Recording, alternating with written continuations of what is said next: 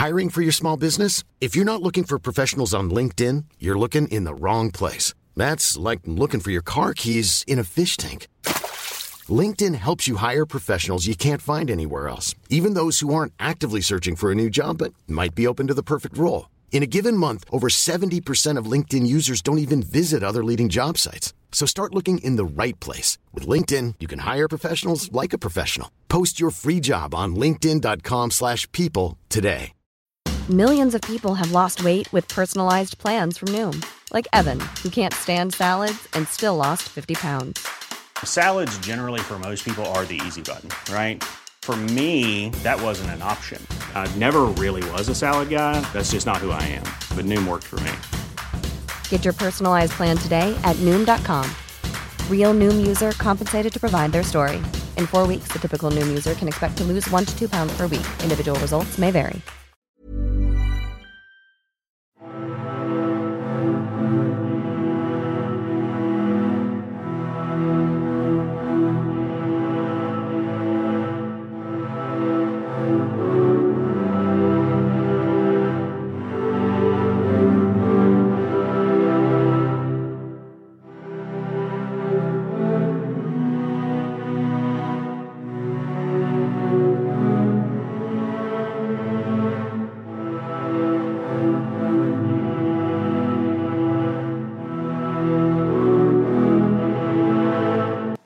Hi there, and welcome again to the Explaining History podcast. And tonight I want to talk about the Education Act 1944, introduced by Rab Butler, who could be seen as perhaps the most radical and reformist conservative minister of the 20th century. However, what we'll see as we go through looking at the Act is the limitations that it actually placed on the post-war educational system, and how it reinforced and replicated the class system using different types of education in order to reinforce different social roles. Now tonight I'm working from Seaton and Curran's Power Without Responsibility, which is a kind of critical history of Britain's press, but it's also a British social history as well. In it they write, the needs of war radically altered education and broadcasting. The Education Act 1944, which introduced compulsory secondary education for all, has been seen by many as the finest achievement of a great reforming minister, R.A. Butler, who based it on what he described to his biographer Ralph Harris as a sensationally ingenious report. More recent assessments have been less enthusiastic. According to Brian Simon, through the late 1940s and 1950s, when so much might have been accomplished, the development of secondary education for all was restricted and distorted by the dead hand of a doctrine brought to a point during the depressed 1930s, the doctrine that in effect secondary education is not for all. So what did the 1944 Education Act actually say? Well, it said that schools needed to be reorganised, and I quote, firstly to provide opportunities for a special cast of mind to manifest itself, indeed to develop specialised interests and aptitudes. The Act was the result of the Board of Education, which would now be the Department for Education. It wasn't really the result of kind of a grassroots pressure for educational change. This was a top-down ministerial approach, and as we shall see, that top-down ministerial approach created certain gradations of education for certain social classes. In 1938, the Spence report had said that it is becoming more and more evident that a simple liberal education for all is impractical. And the Spence report in 1938 said that there was a distinction between children who work with hands, work with tongue, or work with pen. And it suggested that one child differs from another far more than is generally supposed. Now, Speaking as a teacher, the current mode of pedagogical thinking flies in the face of this, despite the kind of fad for neo-traditionalism in education that has swept the UK since, interestingly, the year 2010. There is little evidence that there are children who operate on sort of kind of higher levels and are more suited to the pen than the hand. In fact, most of these distinctions seem to be artificially created, and that there are abundant aptitudes of all sorts of different natures inherent within children. But I don't want to kind of digress too much, because that's a different conversation. The Norwood Report and the 1944 Education Act said that the differences between children could be classed into different groups of children, so that there were three different groupings, really. The child, and I quote, who is interested in learning for its own sake, who is interested in the causes and who can grasp an argument. He, and it was referring to he's particularly, is sensitive. He's interested in the relatedness of related things. He will have some capacity to enjoy from an aesthetic point of view. This was the child that was going to go to the grammar school. The distinct feature of which lies in the intellectual ideal which it upholds. The category of school was to retain the values which had been intended for all schools before the war, and was to produce a new professional and managerial elite. So the point of the grammar schools after the war was to create this kind of managerial class that would run things in a new and uncertain world, the world of the post-war era, the Cold War, the Atomic Age, changes in the empire. It was going to need an educated class of what you would refer to in the civil service as generalists, people that enjoy knowledge for its own sake, and that would mean somebody who could be applied to the Board of Trade or the Foreign Office, and would be equally adaptable in both.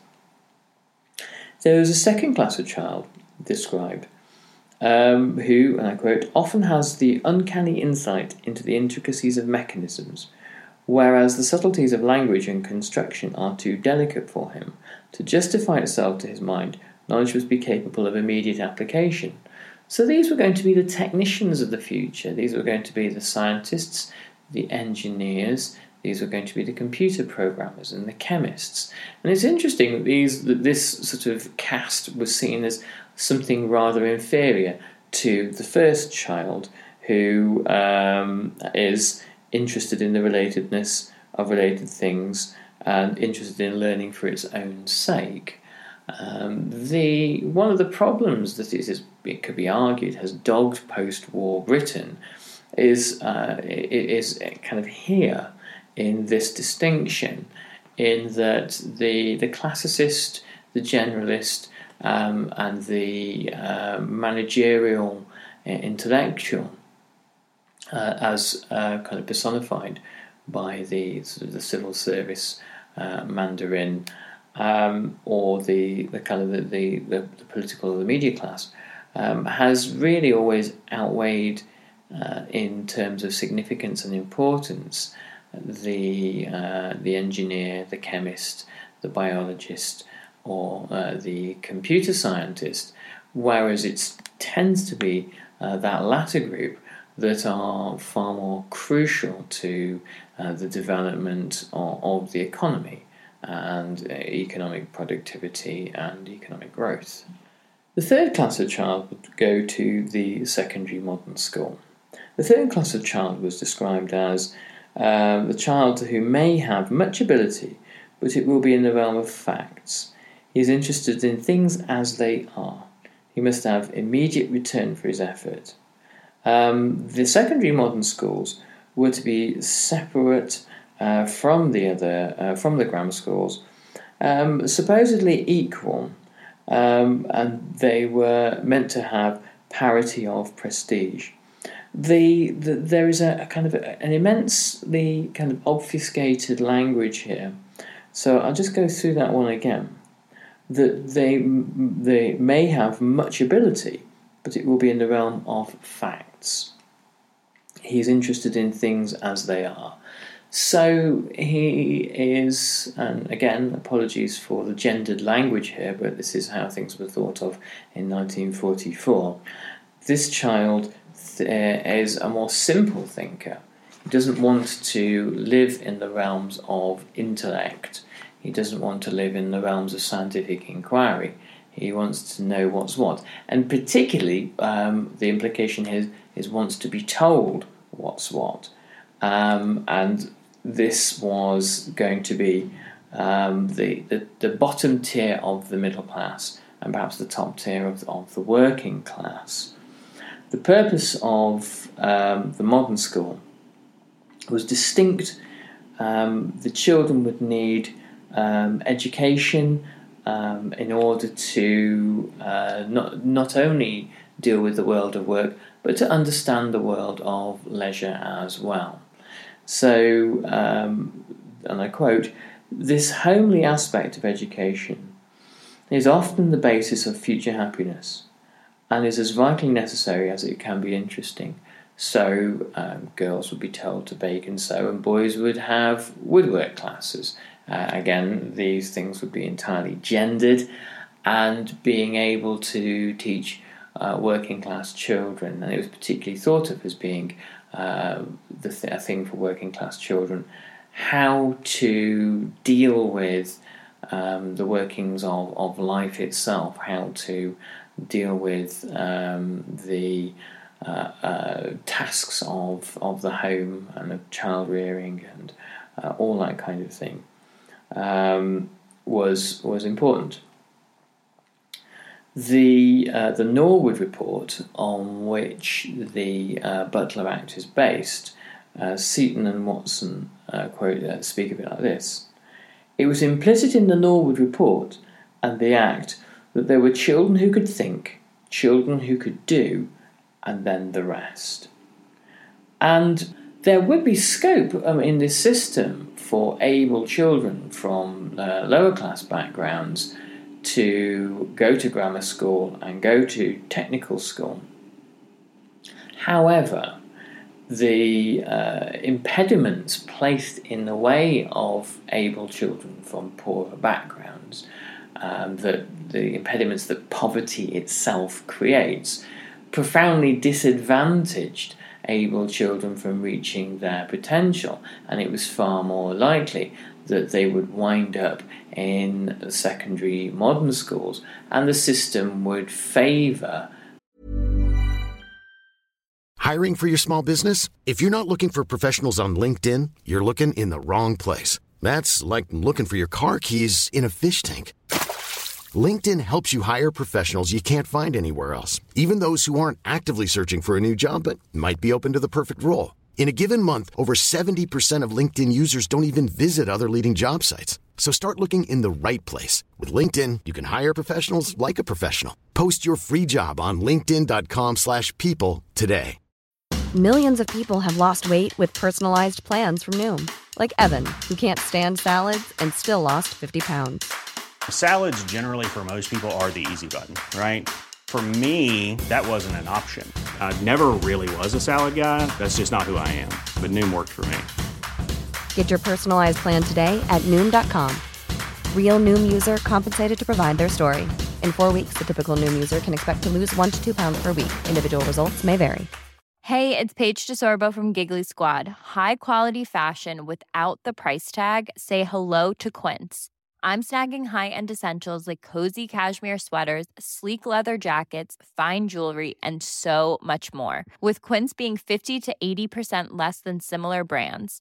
And they partner with factories that prioritize safe, ethical, and responsible manufacturing. I love that. Luxury quality within reach. Go to quince.com/style to get free shipping and 365-day returns on your next order. Quince.com/style. middle-class children and upper-class children who would be able to find their place in the school that was going to be the stepping stone to the future that their parents had probably enjoyed.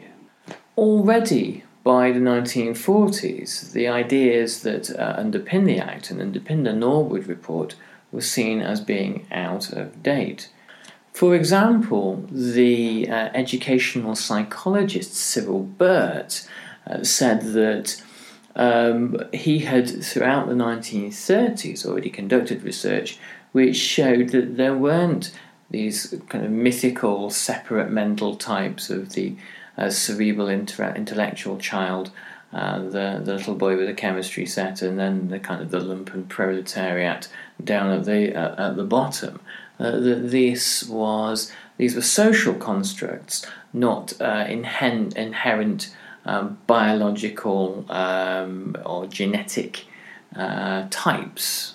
In fact, the evidence that Cyril Burt showed was that any individual who had above average intelligence in one aspect would more than likely have above average intelligence in all aspects of learning.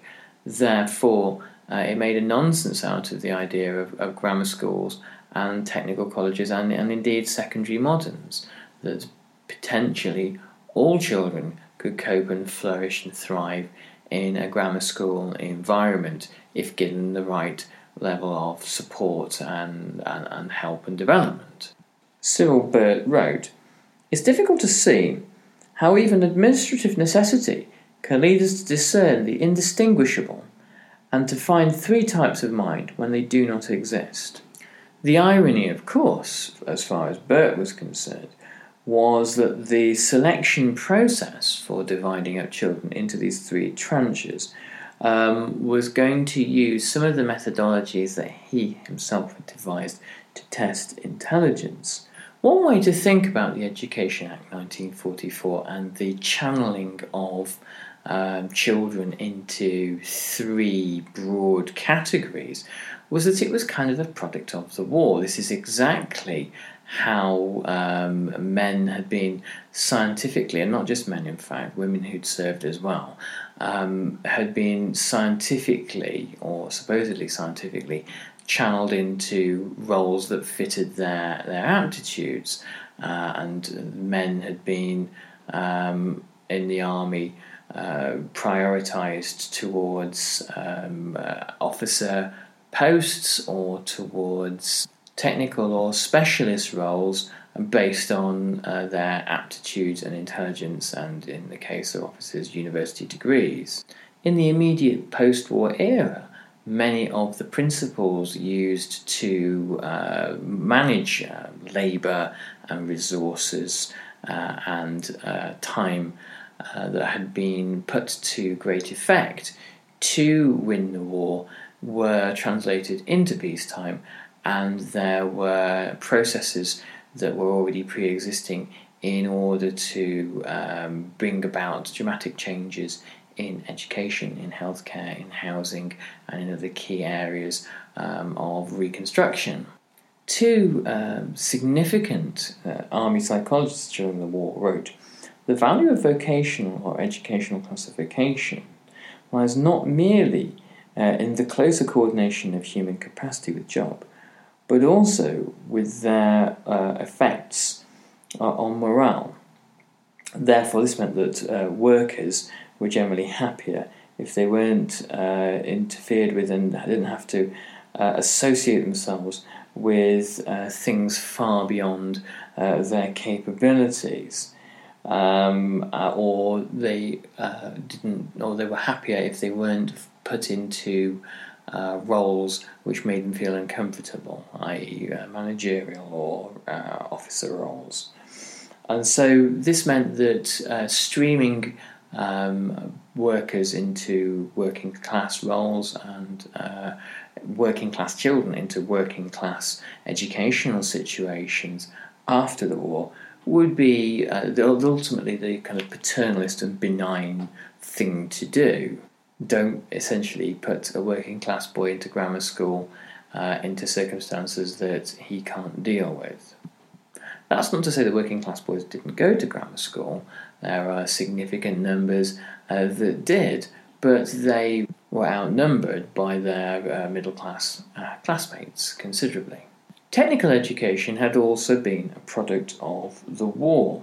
During the war, there was a greater increase in chemistry and physics and the developing interest from the 1950s onwards in things such as genetics and computer science. Cabinet Secretary Lord Maurice Hankey wrote in 1941 that technical colleges, although ill-housed, ill-equipped and understaffed, had responded without hesitation to the needs of the services and industry and had magnificently reorganised themselves to train men and women for the war effort. And it was thought that the post-war world would be one where scientific advance would be what Britain was based on. Britain's competitive advantage in the world and its strategic and military advantage, its ability to hold on to its empire and its ability to sit at the top table with the Soviet Union and the USA, which is increasingly a fantasy, was going to be based around understanding of technology, atomic weapons, for example.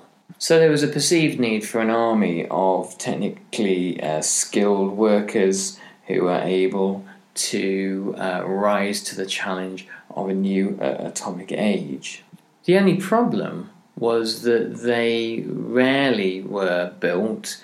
The technical schools didn't emerge in the numbers that were hoped for. They barely emerged in any numbers at all.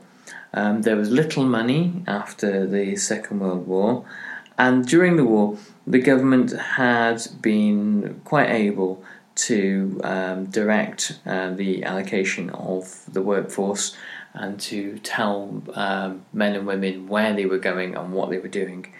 In the post-war world, it was far more difficult to tell people that they were and their children were going to be the scientists of Britain in the future, and that they were designated really to lead Britain's technological revolution.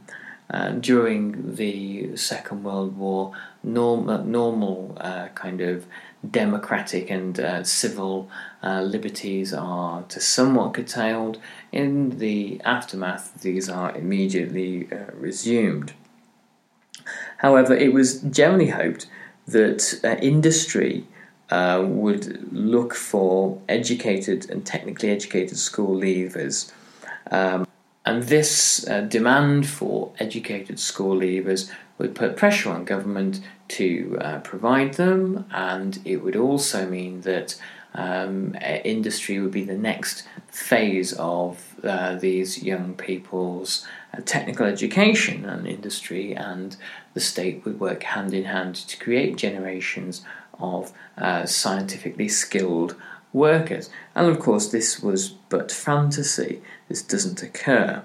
Employers wanted and continued to favour young men and women with general academic skills, and it was one of the failings of British industry in the post-war era, with some notable exceptions of course, but overall one of the failings of British industry to continue to innovate in the ways that, for example, Germany and Japan were forced to in the 1950s and 1960s. Rab Butler wrote in 1942 that education cannot by itself create the social structure of a country. I have to take the world as I find it, and the world I find is one in which there is a very diversified range of types. Educational progress must be along the grain of human nature. That said, the Education Act 1944 itself did try to mould human nature, unsuccessfully largely. It was an act largely of social engineering. It wasn't really simply an acceptance of how young people are, or how children are, or how learning is, or an acceptance of the status quo. And it was a significant change in how the state viewed children and viewed learning, knowledge and education. It was really a way of reformulating social class after the upheavals of the Second World War, really, or actually after the upheavals of the first half of the 20th century. And it represented a new recognition of class and a fragmentation of culture. Seaton and Cohen write, "The old liberal culture survived, but was confined to the curricula of the professionals in their grammar schools, while in the modern schools, children for whom exams were inappropriate were taught how to entertain themselves." It's for these reasons that British society has really fought an almost never-ending culture war over the issue of education since the Second World War, with the rise and the fall of grammar schools in the post-war era, and endless modern moral panics about the secondary school system, all the way to the era of academies and free schools that we live under now. Those are topics for another time, I guess. Okay, so I hope you've enjoyed this one and you found it useful, and if you're studying post-war Britain, I'm sure it will be, hopefully anyway. Do swing by the Facebook page. We've got a lot of stuff going on there at the moment, and I'm going to be putting some more content up in the very near future. We've got, if you go back and listen to the previous book review, there's still a copy of Babushka's War ready up for grabs, so make sure you claim your copy of that, and I'll catch you on the next Explaining History podcast. Thanks, bye-bye. Even when we're on a budget, we still deserve nice things. Quince is a place to scoop up stunning high-end goods for 50 to 80% less than similar brands. They have buttery soft cashmere sweaters starting at $50, luxurious Italian leather bags, and so much more. Plus, Quince only works with factories that use safe, ethical, and responsible manufacturing. Get the high-end goods you'll love without the high price tag with Quince. Go to quince.com/style for free shipping and 365-day returns. Planning for your next trip? Elevate your travel style with Quince. Quince has all the jet-setting essentials you'll want for your next getaway, like European linen, premium luggage options, buttery soft Italian leather bags, and so much more. And is all priced at 50 to 80% less than similar brands. Plus, Quince only works with factories that use safe and ethical manufacturing practices. Pack your bags with high-quality essentials you'll be wearing for vacations to come with Quince. Go to quince.com/pack for free shipping and 365-day returns.